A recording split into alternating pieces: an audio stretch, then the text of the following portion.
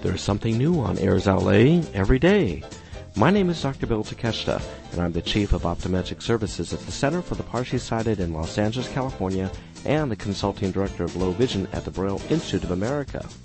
Each Sunday, we're going to bring to you tips and information to help you to cope while living with low vision. Great ideas for a summer vacation. Having low vision should not mean the end to your great summer vacations. This summer, I did some things that I really never thought that I would enjoy, but I did go with my friends and family, and we did travel to different states across the United States, and it was absolutely fantastic. Originally, when everyone was talking about going on such an excursion, I thought, gosh, I don't know if this is going to be very fun, or should I even go? I probably should just stay at home. I'm happy being at home. But later I realized that vacationing really wasn't so much about just seeing things or actually visiting some of the wonders of the world. But vacationing to me really means spending time with your friends and family, the people that you love, being with them when they're happy, and just sharing the moment with all of them. So we did do that, and what I found was that it was a very, very enjoyable time, and I'm so glad that I went. If you have low vision, you have to remember that low vision doesn't have to stop you from doing so many of the things that you want to do. You might think, well, isn't it very difficult to be traveling if you can't see very well? How are you going to find your luggage? How are you going to be able to get on the airplane? Or how are you going to get on a cruise liner if you're going on a different type of a luxury tour on a cruise line? Well, it really doesn't have to be difficult. It just involves a little bit of planning, and I found that travel agents were extremely accommodating to help. The first thing is if you are going to go ahead and make a reservation for an airline ticket, it's very, very simple. You could either do this online, and if you don't have a computer, you could still use a telephone and call. But the important thing to do is to let them know that you are visually impaired. This is something that was very, very helpful, because if you are visually impaired, they will have a sky cap available to help you if you need that assistance. I took a taxi, and when the taxi let me off at the airport, I asked the taxi person just to drop me off and point me into the direction of where the sky cap was. Well, as I stood out there and I had my cane, he immediately came over and called on the walkie-talkie, and another person came on over to assist me. The sky captain checked in my baggage for me. The other person actually walked me through the security lines, took me exactly to the gate that I needed to be, and from there was another person who was a flight attendant who was ready and there to assist me. So this is something that made it very, very easy. Next, when it came to boarding on the plane, they allowed me to board first, and they asked me, would you like additional assistance? And I said, no, I think that I'm fine from here. I'm very grateful that they helped me to find the gate.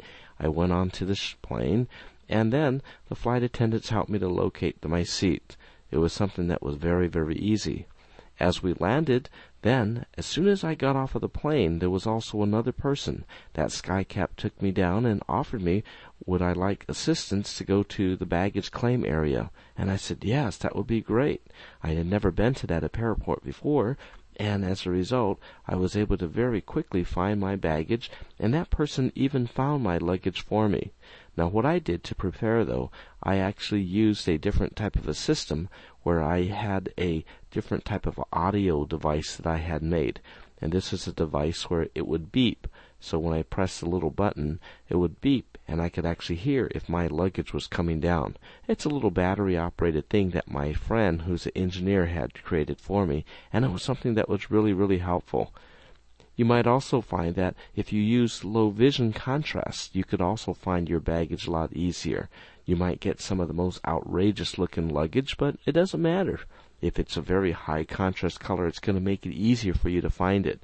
What I also did too is I actually tied a very, very bright 5-inch cardboard tag to my luggage, and so that when the sky cap was assisting me to find my luggage coming down, they was able to see it.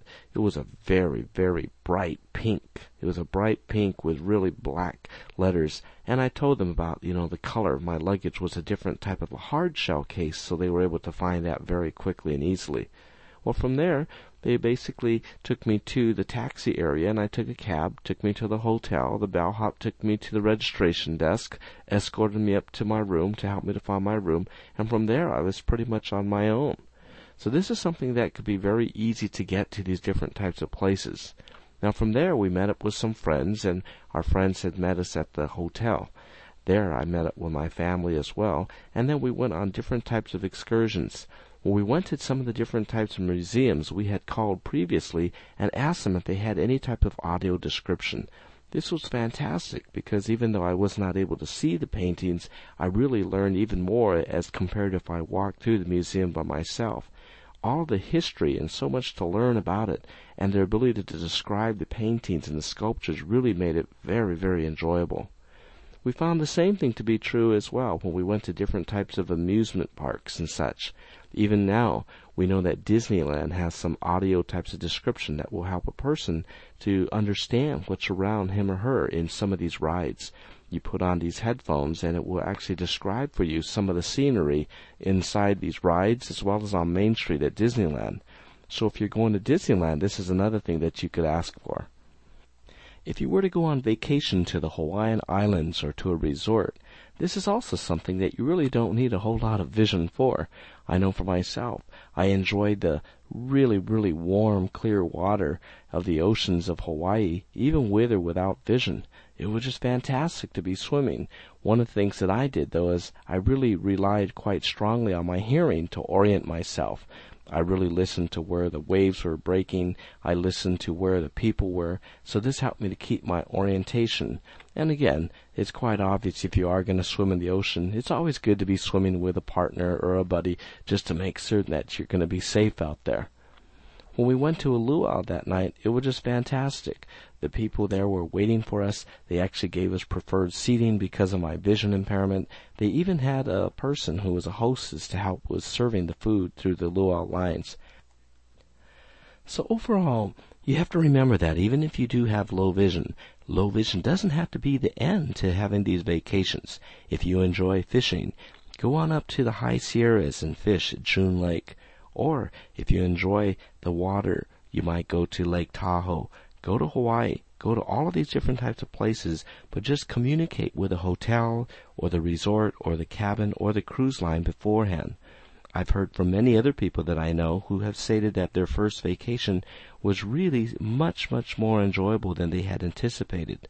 And this again just shows you that many times it's our mental thoughts that sometimes will predict how we're going to have a good time or not. So keep in mind, visualize what a great time you're going to have on these vacations.